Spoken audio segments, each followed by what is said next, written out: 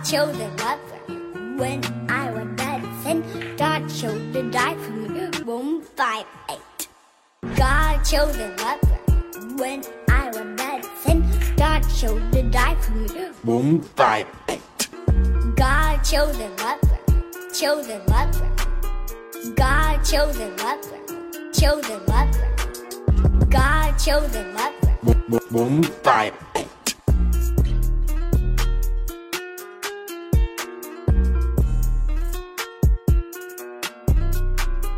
God chose a lover when I was dead in sin. God chose to die for me. Boom, 5, 8.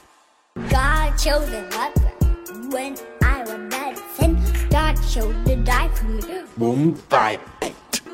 God chose a lover, chose a lover. God chose a lover, chose a lover. God chose a lover. Boom, 5, 8.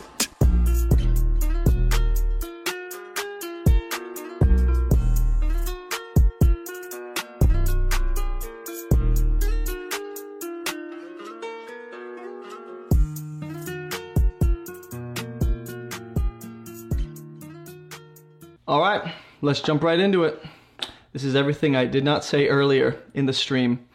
This is officially still technically session 2 or episode 2 on this mini-series called What About the Mosaic Law? This is just everything I didn't get to say. So think of this as like a 2.5, episode 2.5.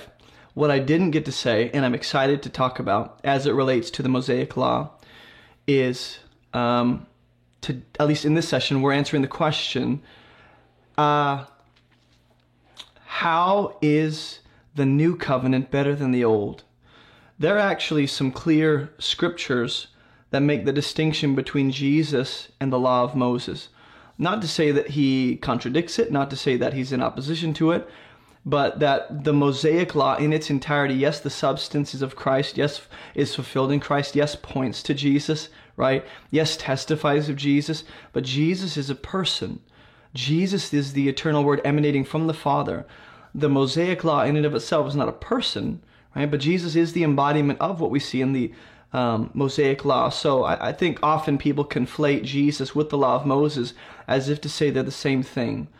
Again, they're not contrasted, they're not in opposition, but Jesus is not a book, right? He's the eternal word emanating from the Father. And you could say that the law of Moses, perfectly fulfilled with arms and legs, is going to be what we see in the person of Jesus. So what I didn't explain earlier, when I was talking about how Jesus comes to fulfill the law, I didn't really explain this well, so I want to say it clearly up front here. Jesus does come to, and we'll see this in a few passages here, he changes the law. Not what is said, not what is true, but the actual function or application of the Mosaic law to New Covenant believers, that changes. And I'll show you why in a few minutes. Just know this, that for Jesus to change the law does not mean he's abolishing the law. Those two ideas aren't synonymous. Abolishing the law and changing the law aren't the same exact thing. So, this is how we can still say Jesus does fulfill the law, but he does not abolish it, okay? And so when he fulfills, when he brings the Mosaic law to its logical end, to its intended end, when he achieves that, what's happening there is those things in the Mosaic law which are of the earth, material, physical, visible representations of who Jesus would be, those things have found their intended end in Christ. So, what once pointed to Jesus in a material, physical, visible way, now has brought us to the one, Jesus, who was being declared and prophesied. And I think Colossians 2 speaks to this really well. Colossians 2:16, it says, "Therefore let no one pass judgment on you in questions of food and drink." Food and drink are things that have to do with the material body. They're physical in nature, right? They are of the earth. Doesn't mean they're worldly and dark. It just means they're material and physical. With regard to festival or new moons, those are physical celebrations that take place, actual holidays that are physically celebrated by the people of Israel, or the Sabbath, right? Though these are concepts that are instituted within the Mosaic law, there's a physical actual material. In other words, these things touch the material world. There's a way to interact with these things. You hold a festival, right? You keep the Shabbat. You have a Sabbath.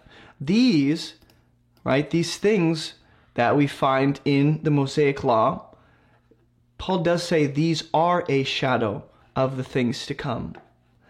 Now, I don't think he's saying these are partially a shadow, but that's not their entirety. He does sum up these things as being a shadow of the things to come. So they are a shadow. That is their purpose. That is God's intended, reason behind these things. That's why he institutes these things, so that they act or function as a shadow of the things to come, which is that they are essentially pointing us to the substance, who is Jesus. Jesus casts the shadow that we see in the Old Testament, in the Sabbath, in the new moon, in the festival, in foods and drinks, in dietary laws, in the sacrificial offerings. But he says the substance belongs to Christ. So Jesus is the substance of those things that we see in the Mosaic Law that have to do with the physical, visible, material world, the things that are of the earth. Jesus is the substance of what those things pointed towards. Okay, they are not end in and of themselves. They point to the one who is casting the shadow of those things. So, there's lots of things in the law that have actually changed now that Christ has come to establish the new covenant. And the new covenant, some people would say, replaces the old. I like to use the language of the new covenant fulfills or is built on the old. You don't have the new without the old. And the old is what makes way for the new, right? And so lots of things in the law we see change, like circumcision, like our relationship with temple sacrifices, like our relationship with the law and the temple itself and the Levitical priesthood. Those things fundamentally changed once Jesus comes to bring the substance of those things. And so I think the function changes now that their purpose in one season of human history has been accomplished in Christ. So what we see in the Mosaic Law declares Christ in a visible, physical, material way, right? They're earthly symbols of who Jesus would be, and ultimately he's the substance. But now he's come. So what do we do with these things? Let me take you to John chapter 1. And again, before we get to this main question, which is, hey, what makes the new covenant better than the old? Or possibly another way of asking it is, how is Jesus possibly different than the law of Moses? I think this will help us answer that question. John chapter 1, verse 18. A lot of people think here John is contrasting or putting Jesus at odds with the law. I don't think that's what's happening, but I do think he's being distinguished from the law. So this is what he says. From his fullness, Jesus, we've all received grace upon grace. So from the fullness of Jesus, who, by the way, fulfills all righteousness and fulfills the law so that we can partake in his fullness as the bride. There you go, Silver Mouse. From his fullness, we receive grace upon grace. Now watch. For the law was given through Moses. The law is a gift that came through Moses, not from Moses as the source. But the Mosaic Law in its entirety came through Moses from God. That was a gift of God's grace. So this is not saying, Jesus we received grace from, but the law. No, the law is a form and expression of God's grace, which Jesus builds on, right, with a new expression or dimension of grace, which we call the new covenant. So the law was given through Moses. Grace and truth came through Jesus Christ. Is there truth in the law? Absolutely. Is there grace found within the law, like as an expression of God's heart and character, revealing who he is, as a gift to Israel to set them apart from nations? For sure. We did read that in Deuteronomy 30. It speaks to the law, the book of the law, being a witness against Israel, and it exposes our flaws and shows us our need for a Savior and shows us that we fall short, but it is still a gift of God to expose our sinfulness, or for the nation of Israel to set them apart from the pagan nations, and that truth is ultimately going to be fulfilled and built on by Jesus, who is a better embodiment of grace and truth. So John is not saying, Jesus is grace and truth, but the law has none of that. No, the law, again, is an expression of God's heart, reveals to us the character and nature of God. That's a gift. That's a gift of grace, to expose our sinfulness so that we cry out to God for righteousness. That's a gift of his grace. But the grace and truth found in the law is going to be, Jesus is going to build on that with an improved version of what we refer to as grace and truth. So no one has ever seen God, the only God who is at the Father's side. He has made him known. Just like the law reveals the character and the nature of the God of Israel, Jesus does that in a better, more complete way. And this is why we can say Jesus is in perfect alignment with the laws of God. He is walking, breathing Torah. He is, in fact, the Mosaic law with arms and legs, but he's more than that. He's the perfect expression of the Father, not just in a written or oral form, but in an actual, living expression, personal form. So, in the next three scriptures, I don't know why my eyes are burning today. This is the weirdest thing. In the next three scriptures, I really want you to notice that there is going to be an actual contrast, a clear contrast between Jesus and the law of Moses. Now, again, we're not saying they're at odds. We're not saying they contradict, but they're not exactly the same. So Jesus does not equal the law of Moses. He is the fulfillment of that in the substance, but he's greater. They are connected, and he does build on that, and he does achieve the end of the Mosaic law. He does bring it to its intended end, but they're not identical or synonymous. Okay? In other words, everything that we see in the law is expressed in the person of Jesus, who perfectly follows that law. But not everything about the person of Jesus is merely found in the Mosaic law. So he brings a lot of, you'll see, okay? So let me show you the first verse. This is why when people say Jesus and the law of Moses are synonymous, I would disagree. I'm not saying they contradict or are at odds. I'm just saying he is a better version of the grace and truth found in the law of Moses. He is more. He's personal. He's present. He is active. He is the perfect expression of the Father, as opposed to just a written expression or, on tablets or on the book of Moses. So Hebrews 10:28. Look at the contrast. Okay? Anyone who has set aside the law of Moses dies without mercy on the evidence of 2 or 3 witnesses. Okay? How much worse punishment do you think will be deserved by the one who has trampled underfoot the Son of God and has profaned the blood of the covenant by which he was sanctified and has outraged the Spirit of grace? So again, the author of Hebrews, here's what he says. When it comes to the law of Moses, you would die without mercy on the evidence of 2 or 3 witnesses. There was punishment for that law. That's why in the Old Testament we see God, bringing these supernatural consequences on his people to validate his law, because they were still trying to figure out, is this really the divine law of God? He was confirming it. How much worse punishment, though? Not just for those who reject the law of Moses, but for those who reject the Son of God and trample him underfoot. There will be worse punishment. So there's a difference in degree of punishment, whatever that looks like.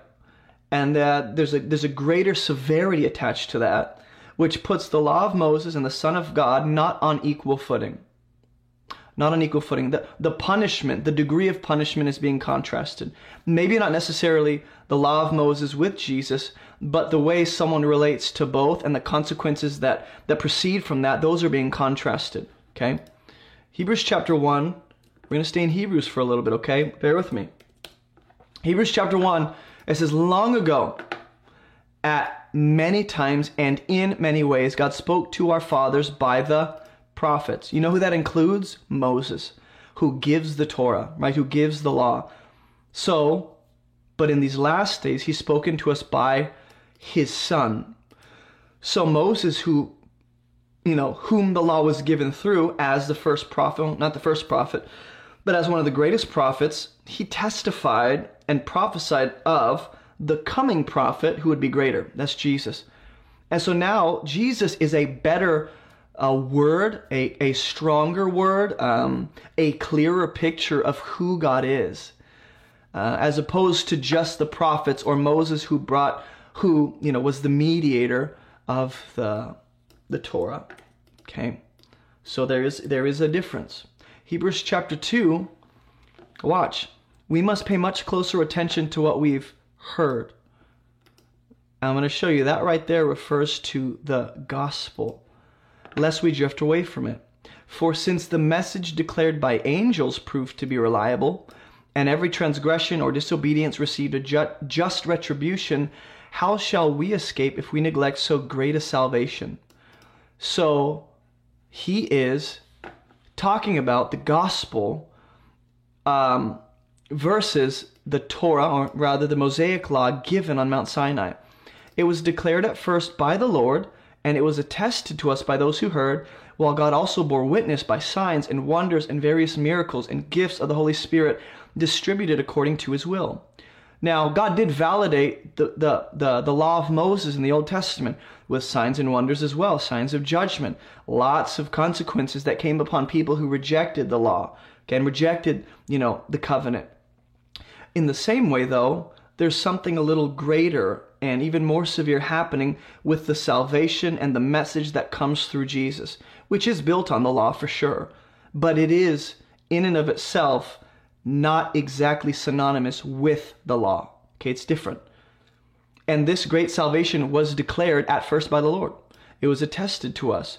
So the message of the law of Moses on Mount Sinai was proven to be reliable with the transgression and the retribution God would bring on those who were disobedient. How shall we escape if we neglect such a great salvation? There's that kind of comparison again that we saw in Hebrews chapter 10, verse 28 through 29. And maybe this doesn't build a strong case to say that Jesus and the law of Moses aren't entirely synonymous, but there is a degree of comparison taking place to say one is testified even more so to, one is validated more by God in terms of the signs, wonders, miracles, gifts of the Holy Spirit distributed according to his will, the resurrection. Like that message found in the Son seems to have more of a validation from the Father. Not that we're comparing the two, not that we're trying to go, which one is more validated? God did validate the Torah. He did validate the law of Moses for sure and confirm that was from him. But there seems to be a greater, a greater emphasis or degree to which God actually confirms his Son, especially in a short amount of time. Whereas with the law, it was over an extended period of time. So all the signs, wonders, miracles we see confirming the Torah, that's over a longer period of time. Whereas with the Son, it's really compact. It happens very fast. It's accelerated. It's just, he is absolutely confirmed by the Father over and over by so many different things. The Mount of Transfiguration, the baptism, the resurrection, the ascension, the Holy Spirit, Day of Pentecost, signs and wonders and miracles, the dead coming back to life. All of that bore witness to this great salvation that if you go back to Hebrews chapter 10, the author does say there's greater punishment to reject the Son and that salvation than if you just rejected the law. That doesn't make the law any less serious. That's just showing you how God treats those who reject his Son, how seriously he takes his Son and those who reject him. So now what I want to do is I want to take you to Hebrews chapter 7, because we are going to get to answer this question of how is the new covenant better than the old. We will answer that for sure. But I think laying the groundwork of is there a distinction between Jesus and the law of Moses? I see a few. But now these are going to be more explicit statements made in Scripture about how certain elements within the law have actually changed now that Christ has come. In other words, there is a category for something within the law of Moses that changes function or purpose now that Jesus has come. Now remember, no matter what, the Torah in and of itself prophesies of Christ, predicts the Messiah, the underlying wisdom testifies to who he'll be. Right? So what we see in the Torah and in the law of Moses points us to Christ no matter what. And Colossians told us that those material, visible, physical things dietary laws, temple sacrifices, priestly duties, the actual temple assortment and arrangement, all those material things that had to do with the earth, they were symbolic of what Jesus would bring in a greater spiritual manner. They were shadows, but Jesus is the substance, okay? Now, in previous sessions, we've already looked at several of these things that are in the Torah and in the law of Moses that have changed function. We've looked at a few of these. Let me give you a couple more. We're going to go to Hebrews 7, which is where we are now. Look at that. And the author is talking about Melchizedek. Now, I've done deeper studies on this. You can go watch my Hebrews series. I'm not going to spend too much time breaking apart every single verse. We're just going to read this in context so we get the big picture, okay? It says, this Melchizedek, king of Salem, priest of the Most High God, met Abraham returning from the slaughter of the kings and blessed him.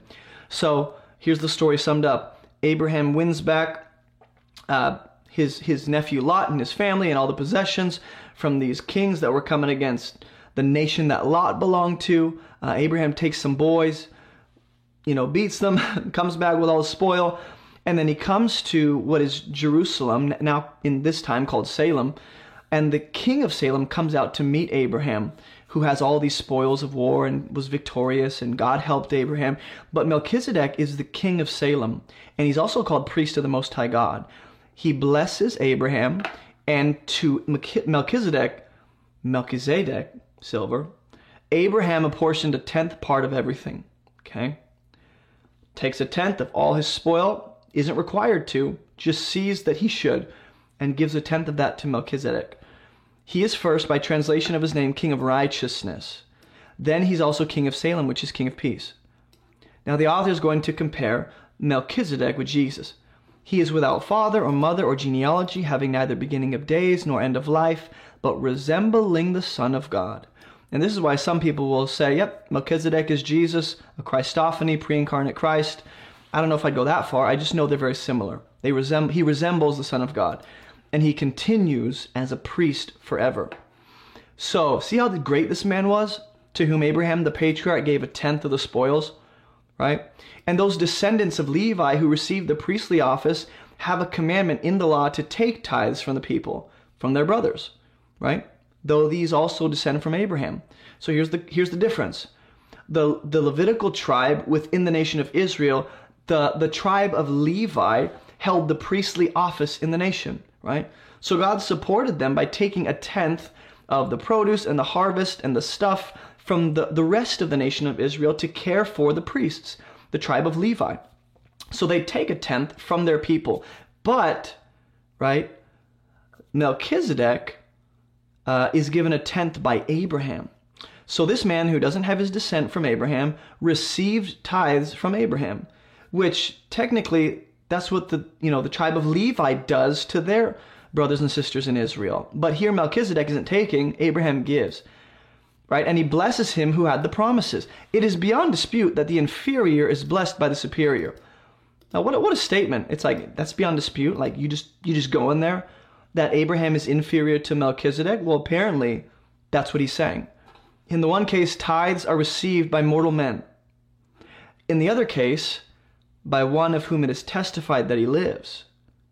One might even say that Levi himself, who received the tithe, right, that priestly tribe of Israel, Levi, he actually paid tithes through Abraham. And you go, what? How? Well, because he was still in the loins of Abraham when Melchizedek met him. So the author's going, it's like the tribe of Levi, who is given the tithe, right, later on in history. It's like they're in the loins of Abraham, and they're giving the tithe through Abraham to Melchizedek, who is greater. Melchizedek is referred to as greater than the one who had the promises. And Jesus is related to or compared to Melchizedek in the sense that Melchizedek has no descent from Abraham. He doesn't come from the tribe of Levi. He's a priest when Abraham finds him. He's the king of peace and righteousness. He's a priest of the Most High God. So, verse 11. If perfection had been attainable through the Levitical priesthood. Now watch. For under it the people received the law. What further need would there have been for another priest to arise after the order of Melchizedek, rather than one that's named after the order of Aaron. In other words, if the law was fine as it is, and the priesthood tribe of Levi was good as it is, why does Jesus come as a priest in the likeness of Melchizedek, who doesn't technically descend from Levi?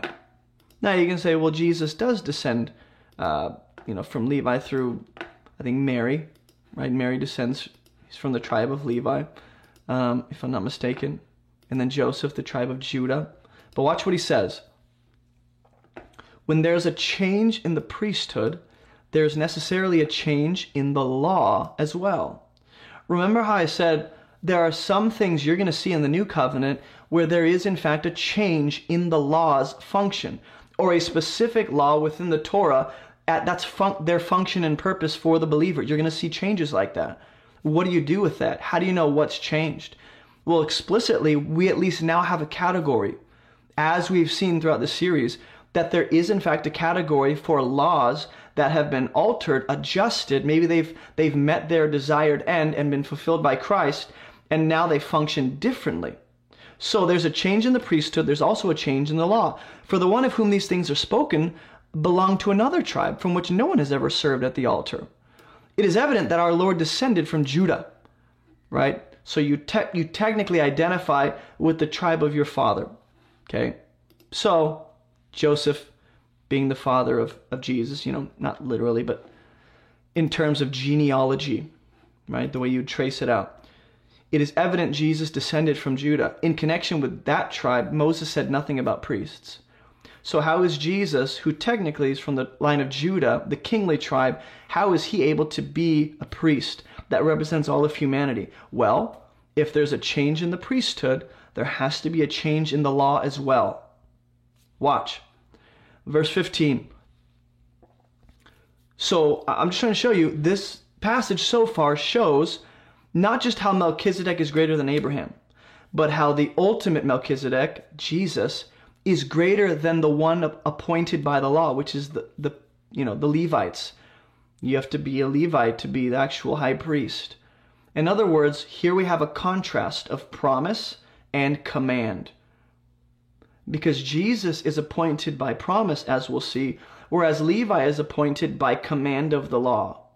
So Melchizedek is better than Levi, and Jesus is better than both. But on the basis of what? On the basis of what? That's the question.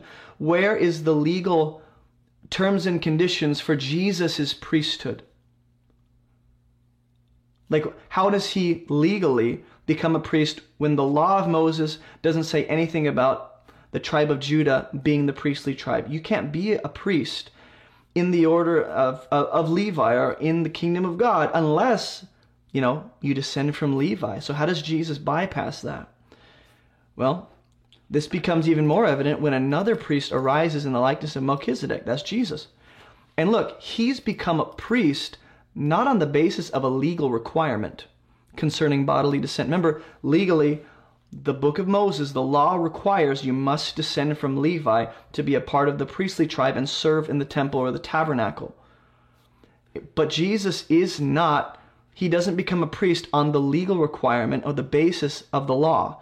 Instead, it's by the power of an indestructible life. So the resurrection, the conquering death and coming back to life, is what qualifies Jesus to be the high priest for all those who believe in him. He represents humanity before the Father as our new mediator, the perfect high priest that no one could ever be, to establish a new covenant. Now remember, if there's a change in the priesthood, there has to be a change in the law. So Hebrews is telling us there is in fact a category for the laws of God to change. Which ones do? That'll probably be a conversation for tomorrow. The point is, we're not making something up when we say that portions of the law of Moses have been altered or function differently, or their purpose has been adjusted now that we're in the new covenant. We're not making that up. Like, here we go. Here's one example, only one. Okay. And we talked about circumcision. We talked about, let's see, what else? Talked about the temple, sacrificial system. All those things fundamentally changed once Christ came, accomplished his work.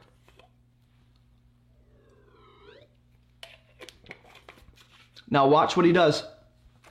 He's going to use the Old Testament to legitimize what he just said. He's quoting Psalm 110 verse 4. He goes, "It is witnessed of him," Jesus, the greater Melchizedek, "it's witnessed of him, you are a priest forever after the order of Melchizedek." There's Psalm chapter 110. And apparently it's testifying of Christ. On the one hand, a former commandment. Now this is the language that people who hold to Torah so tightly, and they're like, law of Moses still applies in all of its forms as far as you can go. They don't like this. On the one hand, a former commandment is what? Set aside. What commandment? We shouldn't just make this overly general, but specifically the command that if you want to be a priest, you must descend from Levi. That commandment is set aside because of its weakness and uselessness. For the law made nothing perfect. So what is the law useless or weak to do? Make someone perfect. What does Jesus end up doing for us? He lives as the perfect representative. He lives as the perfect human. He resurrects from the dead to what you might call the glorified, exalted, perfect state for us, right? Not that Jesus was lacking. We've talked about this in previous episodes. But Jesus is not perfected by the law. He's perfect when he comes into the world, and he comes and breaks forth out of the grave in a new glorified body that he extends to us. That life, that resurrection life, he extends to us apart from the law, not on the basis of it. So on the other hand, a better hope is introduced through which we draw near to God. And it was not without an oath. Those who formerly became priests were made such without an oath, right? This one was made a priest with an oath. How?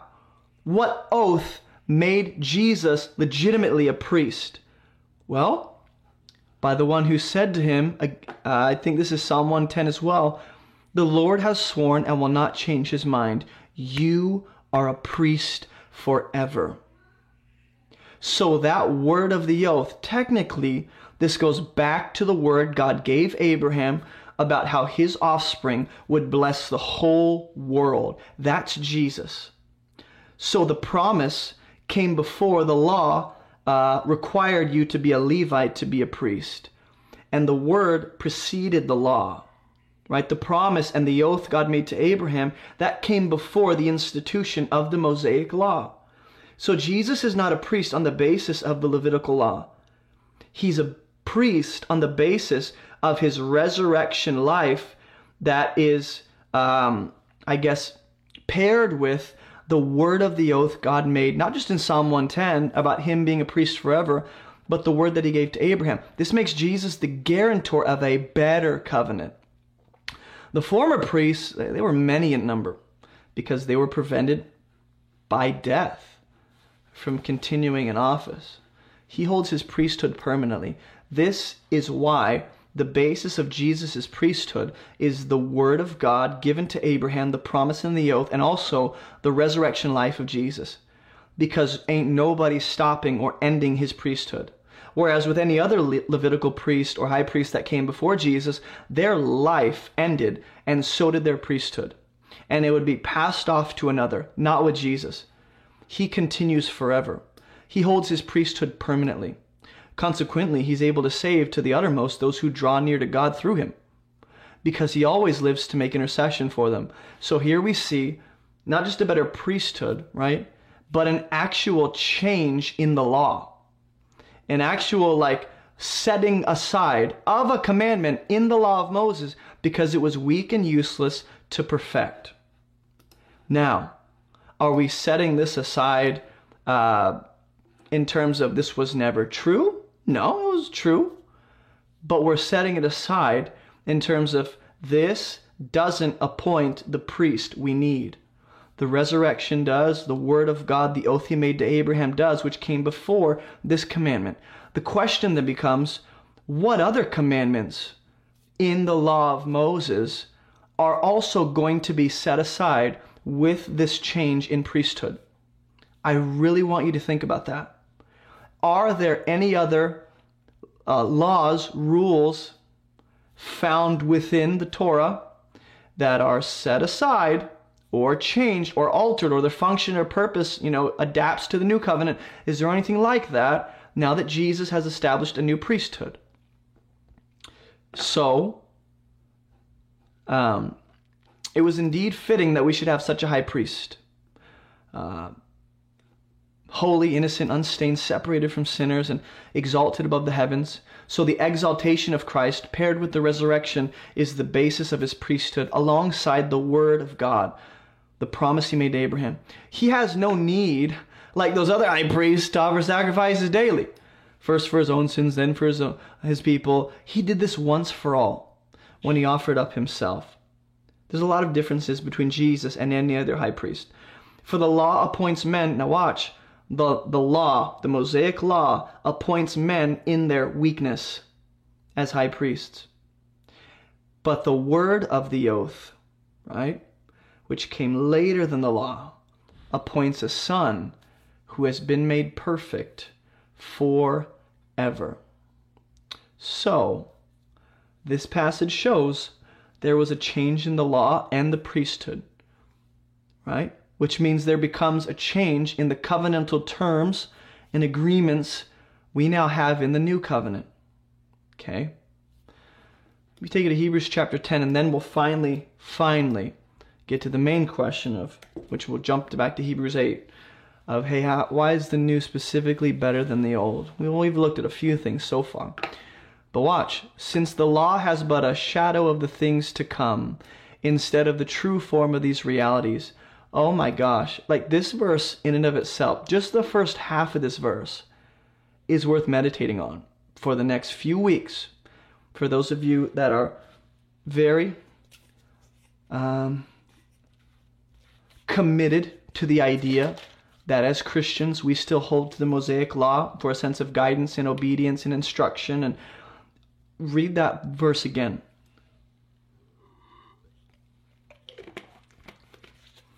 Now, I showed you in Colossians chapter 2 that there's a similar statement made, and it wasn't explicitly like, this is all they are. And yet the author of Hebrews does take it farther. And he says, since the law, in its entirety, the Mosaic law, has but a shadow of the good things to come.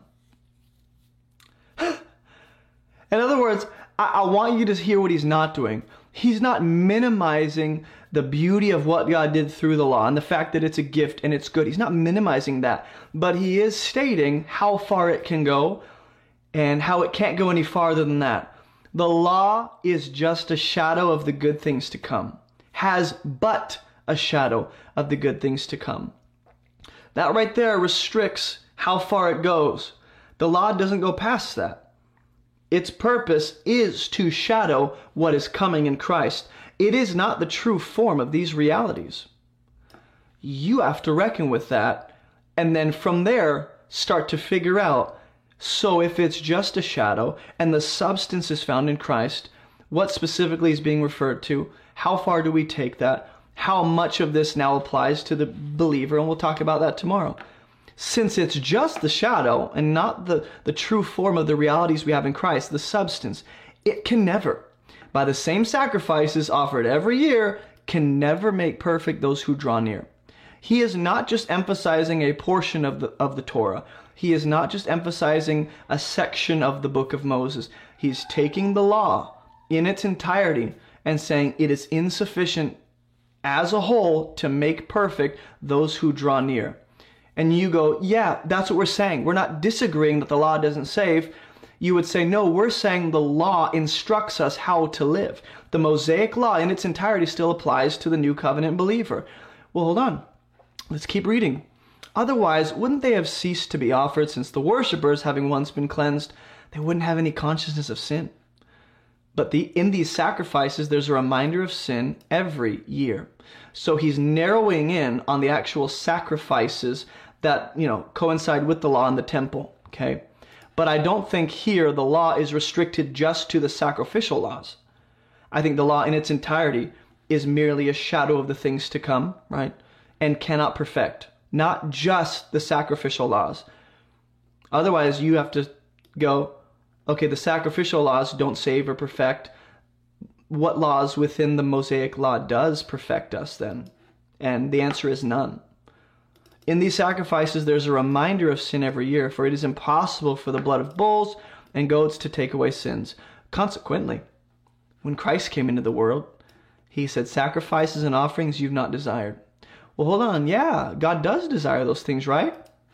Isn't that why he gave the sacrificial system and the laws and the priesthood and the animal sacrifices and the peace offerings, the burnt offerings, the sin offerings, the guilt offerings? I thought God did desire those things.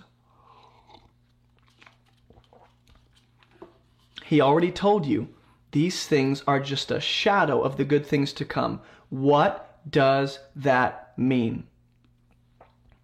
The ideal and the eternally perfect will of God is not that humanity would stay at the animal sacrifices with the temple.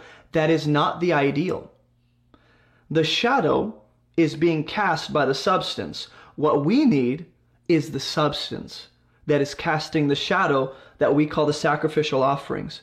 So God, while he used the sacrificial system for its intended purpose in that season of human history, that's not the ideal. Instead, here's what those things pointed to. Jesus says, a body have you prepared for me. And the author here quoting Psalm 40.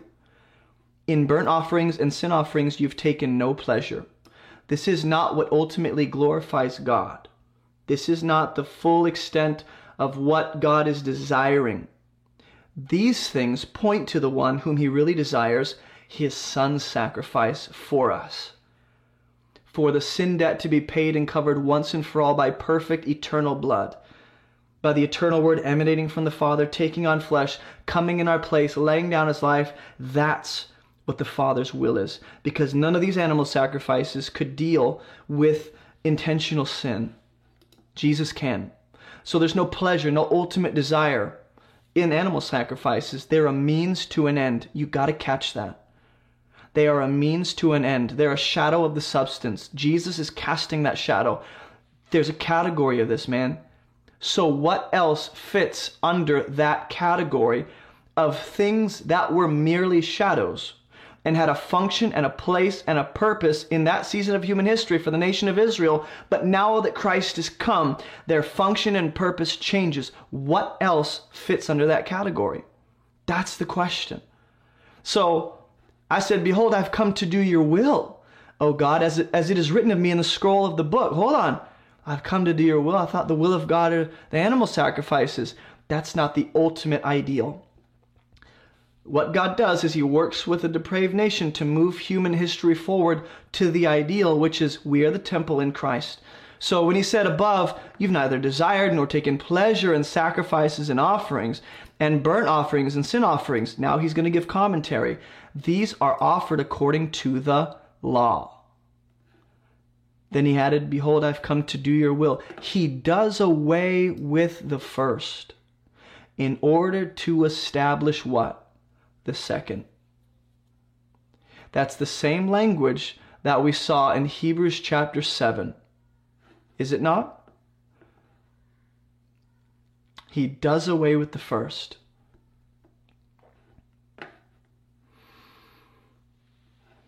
First what? Well, the first thing he stated, which are the animal sacrifices.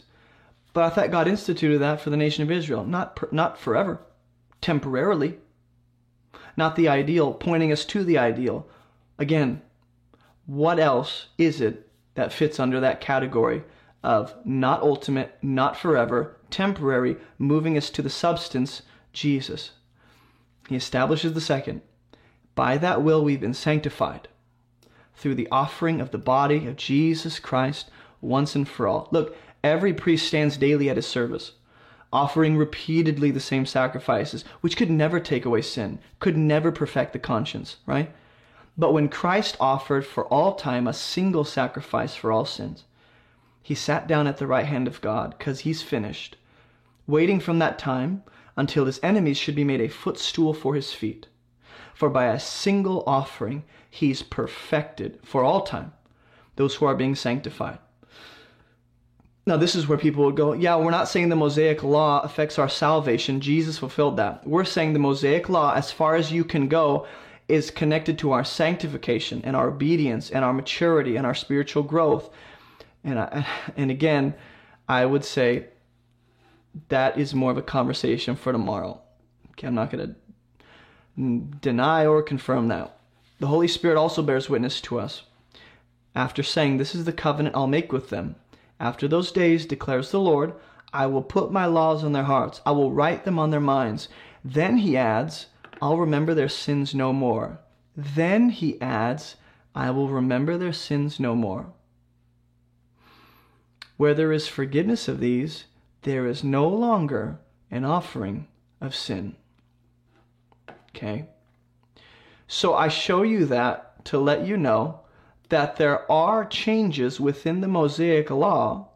There are adjustments. The purpose and the function of certain aspects within the law, they played their role. They were temporarily instituted to accomplish a certain end. Jesus marks the end of it. He fulfills and achieves it. Now what? Well, their substance is Christ. So their function alters. With the priesthood, with the law that institutes priest, with the sacrificial system, with circumcision. The question then becomes, again, what else? What else fits under that?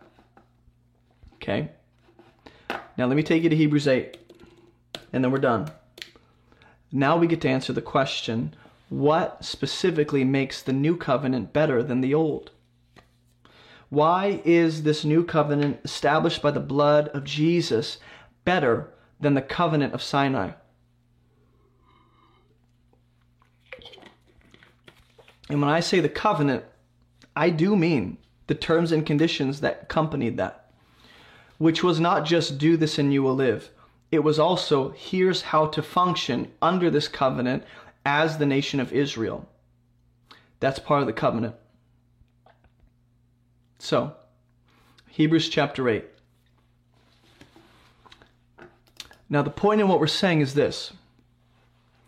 We have such a high priest, one who is seated at the right hand of the throne of the majesty in heaven, a minister in the holy places, in the true tent that the Lord set up, not man.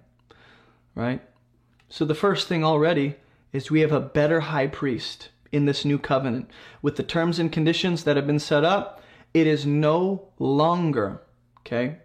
It is no longer humanity upholding their end of the covenant. It is Jesus upholding our end of the covenant. And when you believe and you're grafted in him, you're not upholding that end of the covenant. Jesus is. Which is why we can go all down these different roads of eternal security. And what does that look like? Number one, you have to understand how the covenant is established. It's not you. It's God holding up both sides. The eternal word emanating from the Father on one side, the Father on the other. It is no longer humanity on one side trying to lift the burden and God holding up his end of the agreement. It's Jesus comes as our perfect representative, as the perfect human none of us ever could be. And he says, all hold up my end of the new covenant, which will be established in my blood. So there's already a better high priest. Every high priest is appointed to offer gifts and sacrifices. Thus it is necessary for this priest also to have something to offer. Now look, if he were on earth, he wouldn't be a priest at all, since there are priests who offer gifts according to the law, right?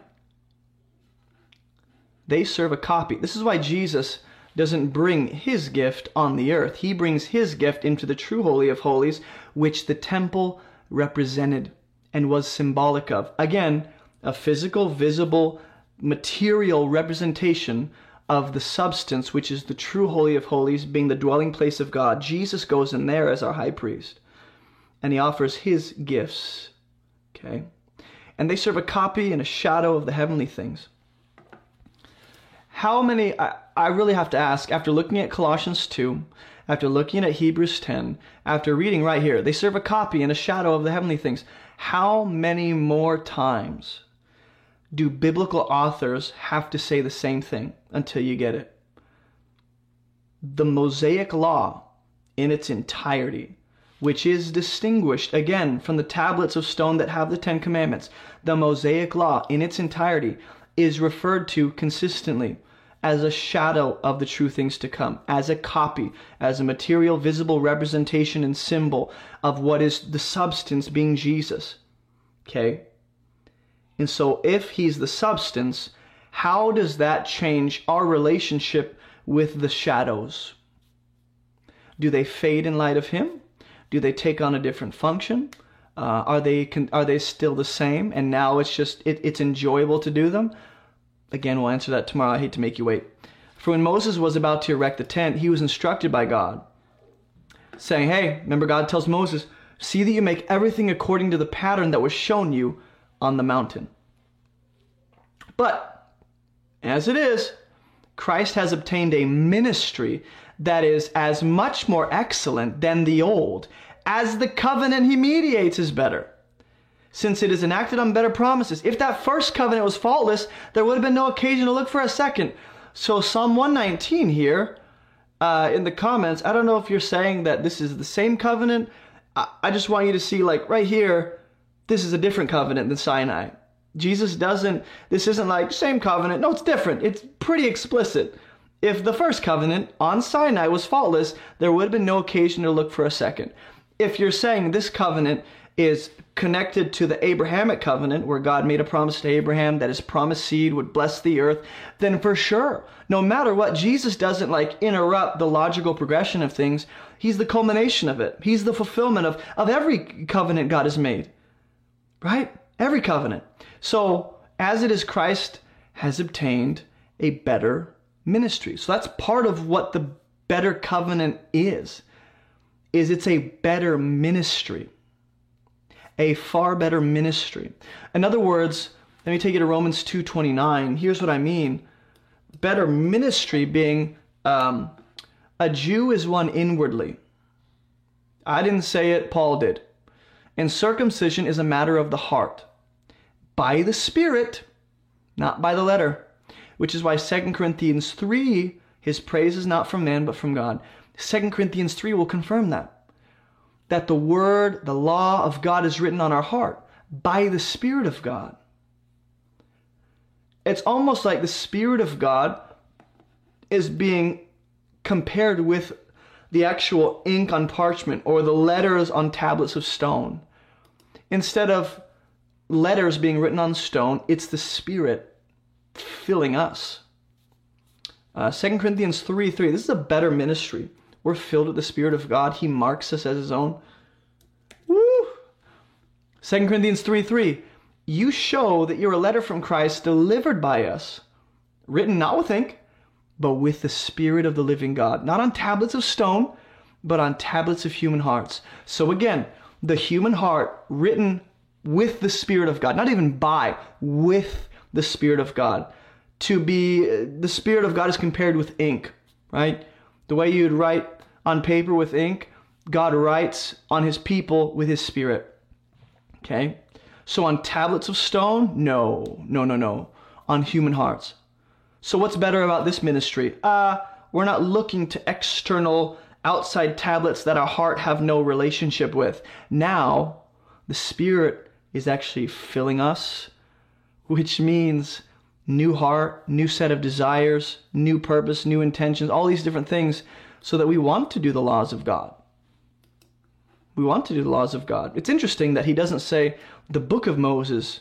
He doesn't compare what's written on our hearts and our heart being compared with the book and the parchment that was next to the Ark of the Covenant. Instead, he relates it with the tablets of stone that had the 10 Commandments. Just interesting. Okay. Deuteronomy 30 verse 6 also spoke of this. God promises this to Moses. The Lord your God will circumcise your heart and the heart of your offspring, so that you will love the Lord your God with all your heart, with all your soul, and that you may live. So, that heart circumcision is what Romans 2 says has happened in the new covenant. It's a better ministry. Now we're fitted to love the Lord our God. And we have a better high priest. Again, the perfect high priest being Jesus upholds our end of the covenant, you might say. And if we're grafted in him, there's no way of failing, because he is for sure going to succeed in upholding that end of the covenant. Okay. Also, if you go back to Hebrews chapter 8, verse 6, it says, as it is Christ has obtained a better ministry, right? As is much more excellent than the old, as the covenant he mediates is better. It's enacted on better promises. So the new covenant has better promises, right? Not the same promises, better promises. The Sinai covenant didn't have these promises. Now again, he already explained that the law, Mosaic law, wasn't at odds with the promises. It just presented somewhat of something to get through to get to Christ, right, who would fulfill the law later. But know this. I'll go here. There's better promises. What are those better promises? Hebrews 12. We've come to Jesus, the mediator of a new covenant, to the sprinkled blood that speaks a better word than the blood of Abel. The blood of Christ doesn't accuse and condemn, at least those who trust in him. The blood of Christ purifies, cleanses, washes.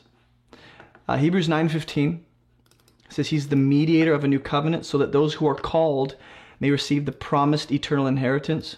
That eternal inheritance isn't promised to people who follow the law.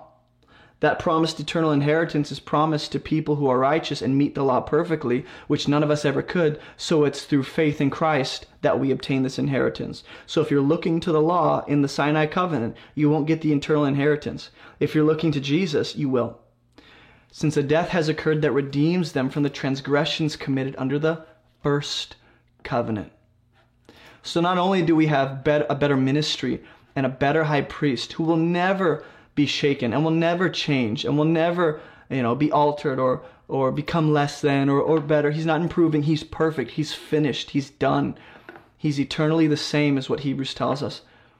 In fact, we also see there's a better mode of existence, a better reality, you might say, for the believer. A new mind, a new heart, a new nature, a new identity, a new status before God. 2 Corinthians 5:17. If anyone's in Christ, he's a new creation. Very interesting, right? If that first covenant had been faultless, there would have been occasion to look for a second. Would have been no occasion to look for a second. That's what I thought it was saying. For he finds fault with them when he says, and by the way, with them, he is speaking to the people that did not want to uphold their end of the covenant and violated the covenant, but also there's actually fault with the old or first covenant. I'll show you why. Behold, the days are coming, declares the Lord. I will establish a new covenant with the house of Israel and with the house of Judah, which goes beyond ethnicity, by the way. This is having the faith of Abraham.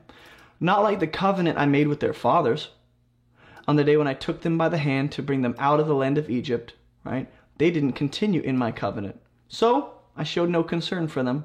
I love that. So God made a covenant. They violated it. He goes, there's a problem here.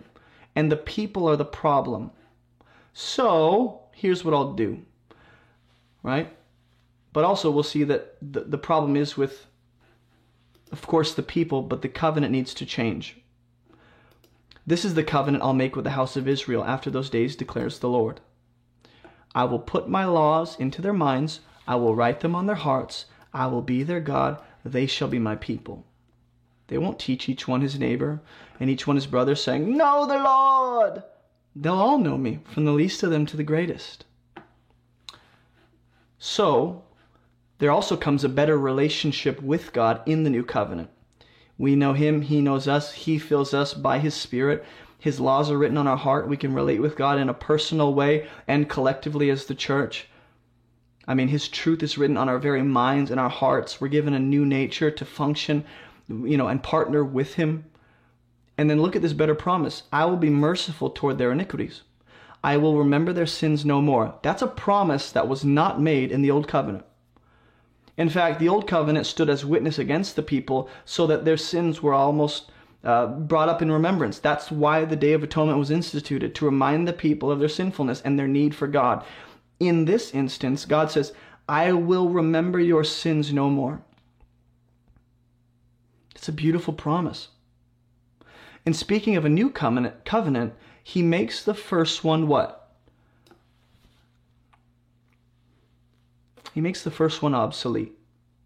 Now, we've already seen that along with the first covenant, several things have become obsolete, or their function changes for the new believers in the new covenant. Things such as the sacrificial system, things such as the Levitical priesthood and the temple, things such as the actual priesthood itself and how Jesus changes that. Things like the commandment that instituted the Levitical priesthood. Things like circumcision. So again, what we should ask is, along with the first covenant being obsolete, what also changes or becomes obsolete? What also changes? And again, we'll see that tomorrow.